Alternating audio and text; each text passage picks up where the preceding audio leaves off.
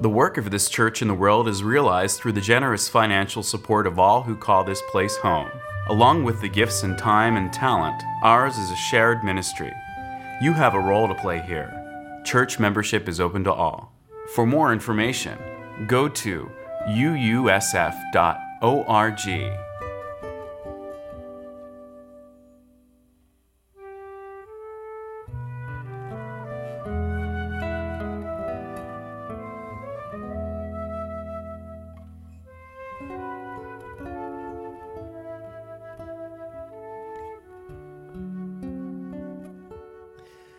At the beginning of the pandemic, when the most restrictive spell of the shutdown was lifted, my husband started doing the one thing he was allowed to do to break free of the jail of our apartment, the one thing that many of us did, of course. He started to take walks, long walks.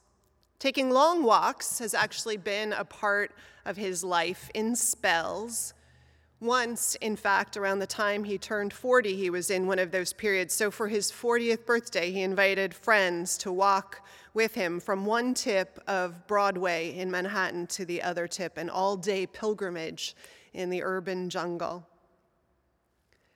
This time on these walks, he started noticing, as so many of us did, the natural world that was always planted all around us in the city, in its streets, in its parks, and he started photographing it with his phone.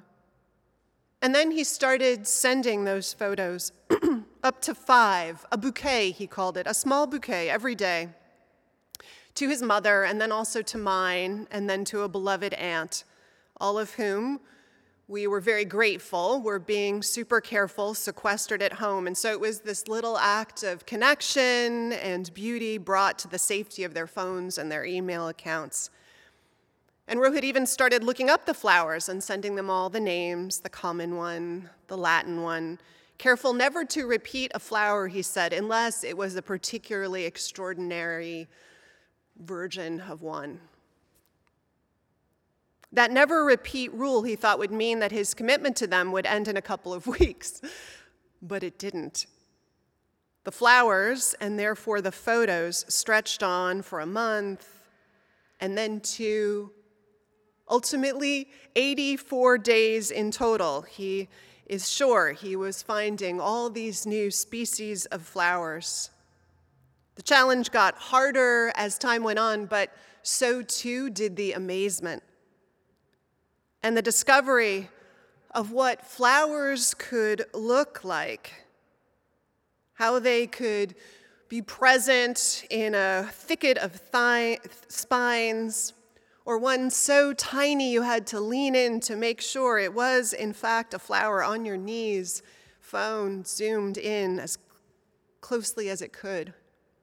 Blue and orange and fuchsia and bright yellow, every color of the rainbow, sometimes wildly mixed together like an artist's palette, rinsing under the faucet, all the colors running together. These walks, this challenge, started to bridge something else too, I think. As we talked about it, a more adoring connection to the place we had chosen to call home. Like it deepened that connection in a way I don't think either of us would have anticipated. Writer and Bay Area resident Anne Lamott has her advice for writers start like the photographer of flowers I just described, to invite people to look up close and specifically.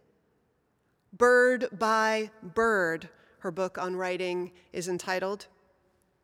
Much like the writer Annie Dillard's book of essays and encounters with nature, Teaching a Stone to Talk, Lamott's advice and Dillard's essay are about choosing to write what you see and know from up close, intimately. Lamott learned some of this advice from her father, who was also a writer and a teacher of writing. She says, quote, "He could go any place he wanted with a sense of purpose, my father. One of the gifts of being a writer is that it gives you an excuse to do things, to go places, and to explore. Another is that writing motivates you to look closely at life. Writing taught my father to pay attention. And so he teaches her, and she teaches those she instructs to pay attention, to see bird by bird, flower by flower up close." Scott Stillman, a lover of the outdoors and a writer, a lover especially of the wilder places, wrote a book about some of his wildest long hikes. It's titled Wilderness, the Gateway to the Soul. Of his time outdoors, Stillman writes, "I'm not here to tame or conquer. I'm here to connect." And connect he does because there's no other distraction in the places where he goes, these empty landscapes that are beyond cell phone towers and where he's hiking alone. And so he begins to see with greater attention all of the life and landscape that is around him. One morning while hiking in Colorado, Stillman describes waking in his tent, pitched the night before, as I recall, at the edge of a ravine. And he wakes to see where he finds himself, to really see it in the sun of the morning. He writes, a low fog blankets the morning in purple hue. Beyond this island and sky, where I've pitched my camp, over the ledge, one world disappears and another begins. I crawl on my hands and knees and stomach to get a closer look. When I peer over, I freeze at a glimpse of inescapable beauty. Cow Creek Canyon plummets 4,000 feet straight down to the canyon floor.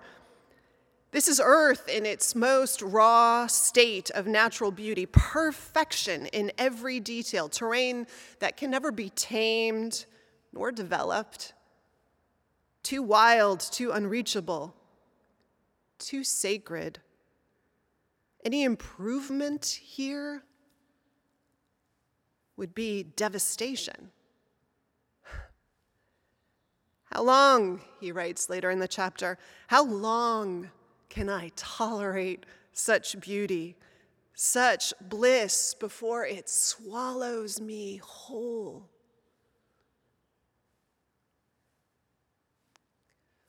Of course, the idea of any land as wild and uncultivated is a myth in North America.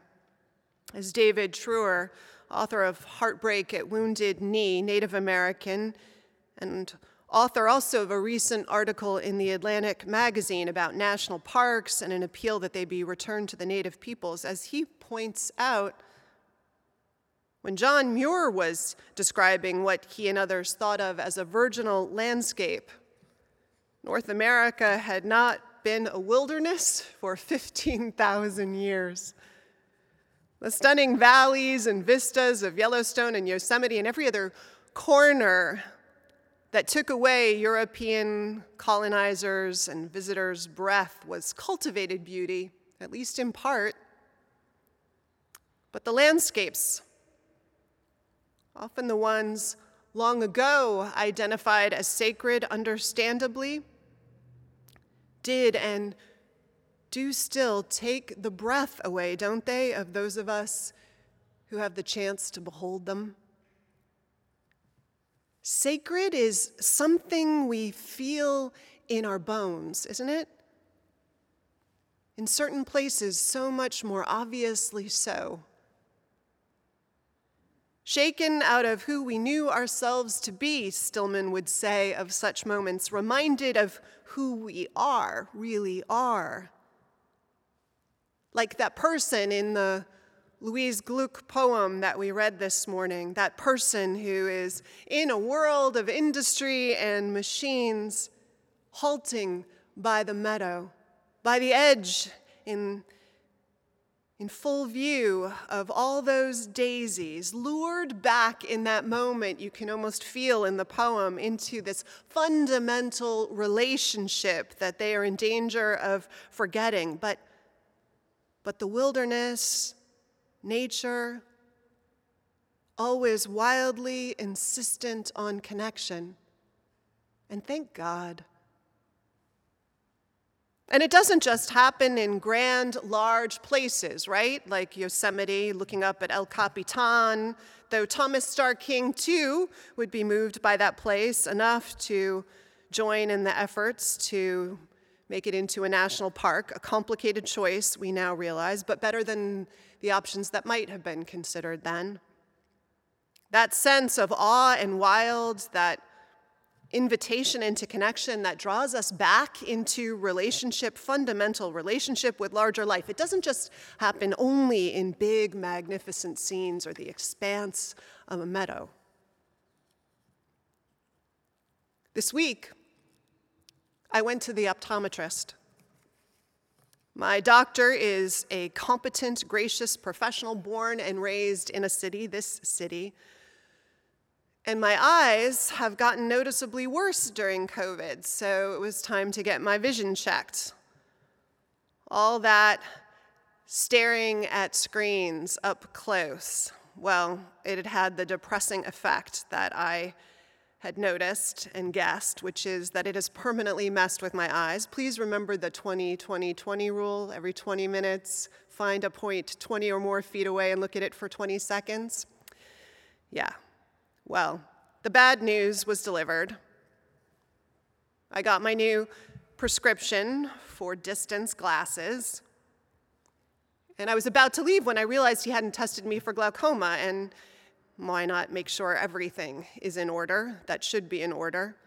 The blow test, where they puff air into your eyes, it's dangerous these days, all related to the virus, of course. But since I asked, if I wouldn't mind trying some new equipment he had just acquired as a substitute for that test. He would take a picture inside my eye. So I agreed, and we went into a room, and I pressed my face against the machine and stared into a light, and 30 seconds later, this picture appeared on a screen. There it was, in all its glory, a peach-colored landscape of the inside of my eye, this universe that's normally hidden, that's crisscrossed delicately by any number of capillaries that weave through the space, bringing it blood and keeping it alive. All of it doing all this work, I said, that's going on all the time, and I never bothered to say thank you. He laughed. And then he leaned to look in with me at the picture. There, he said, his voice suddenly getting a little quieter. There, do you see that little light-colored circle? That's the optic nerve. It's like the belly button to the brain. Everything goes through there. Diane Ackerman, in her Natural History of the Senses, she writes with awe the realization that 70% of the sense receptors in our bodies cluster in the eyes. Did you know that half of the surface of our cortex in our brain is processing visual information? The doctor and I, we both stared at this powerful reality, delicate, adjusting to pandemics and age, conditioning our very sense of the world and understanding of it, those of us with sight. It is a wonder, he said. The eye is a wonder. And then, after a heartbeat My competent doctor turned and led me out of the room, and we left it and the image behind. But that moment stuck with me.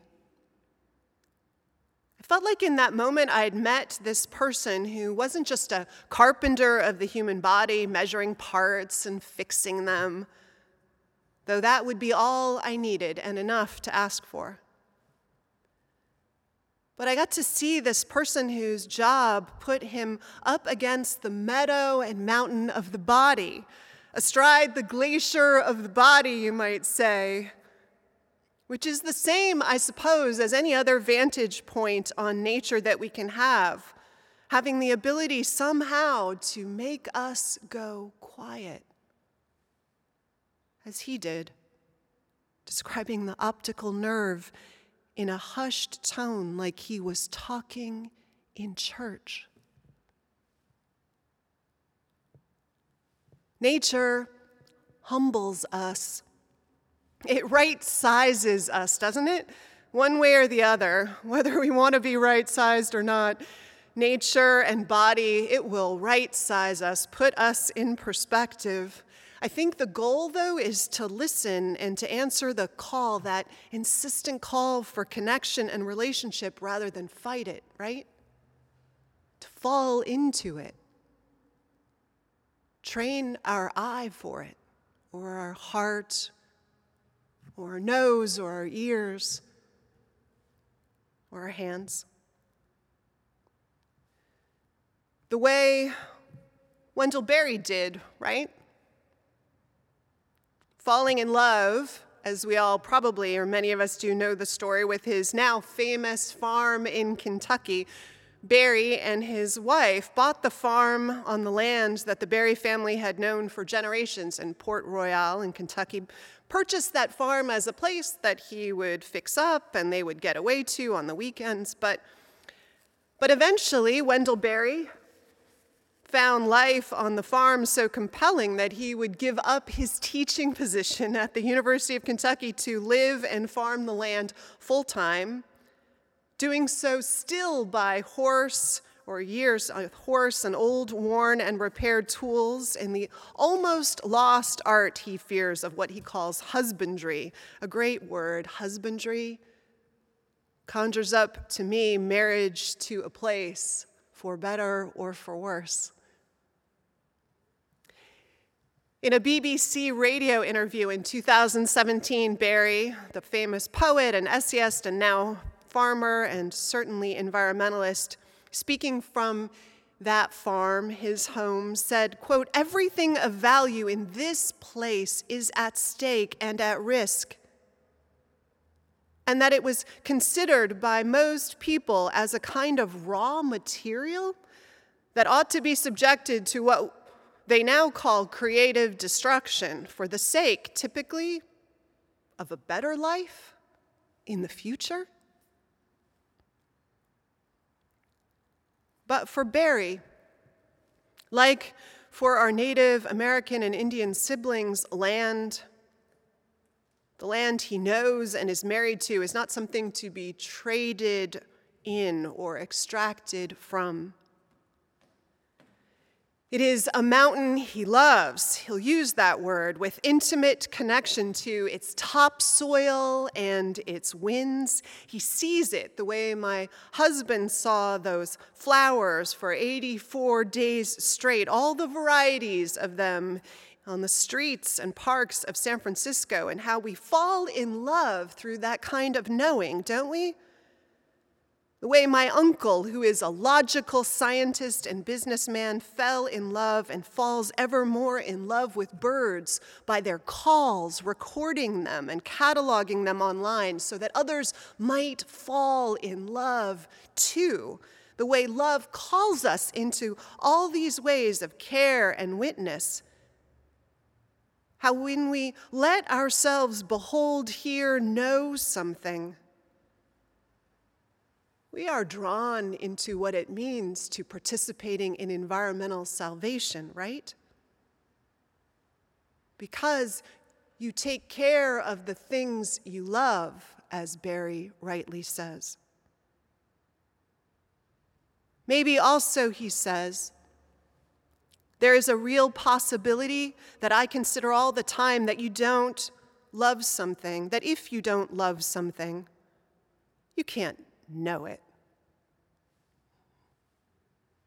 So this power to behold, to hear, to see, to touch, to know a place, a piece of the earth, to take away the distractions when we need to engage in the ritual practices, to go to the places that allow us to be right-sized, to fall in love anywhere. It's crucial. And it raises the question for me, what places do I know, really know? What places do you know? If our salvation depends on that kind of knowing and falling in love, falling into the embrace of the insistently wild pursuit of connection that nature calls out to us with, then we have to find it if we don't already know it.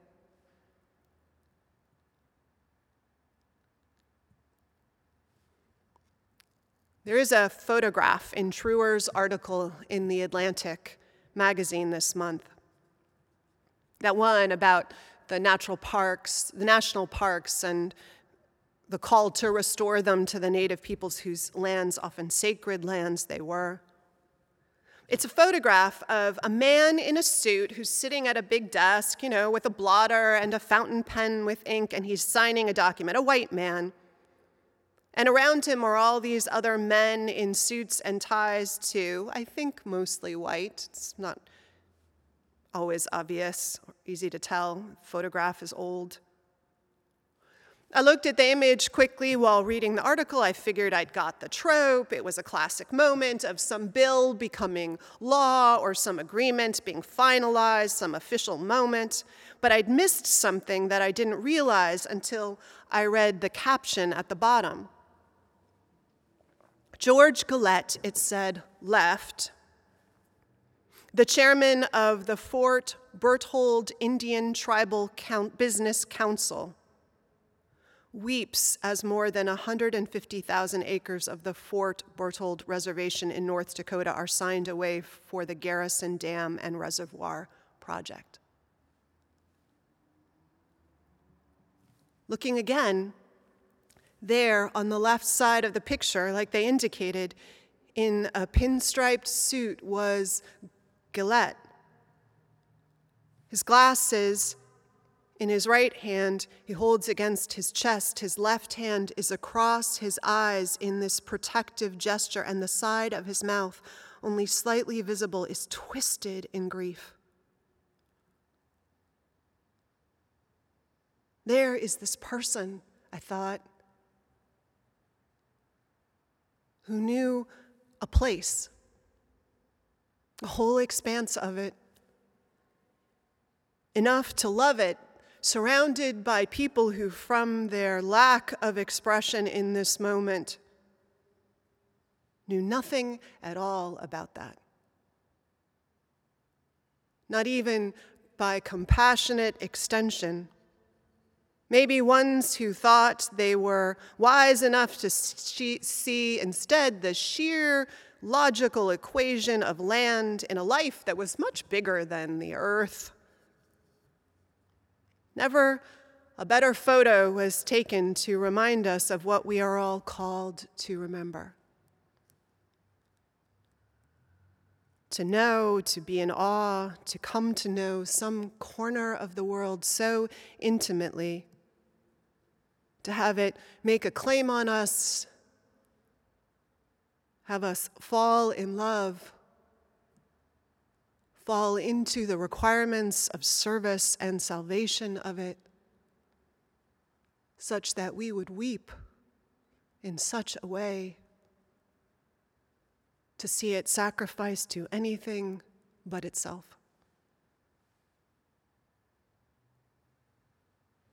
That's our chance at salvation.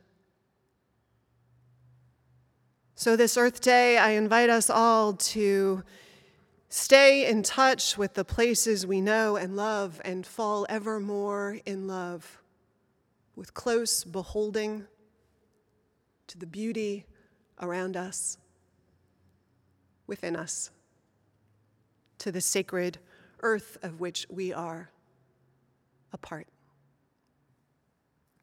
Amen.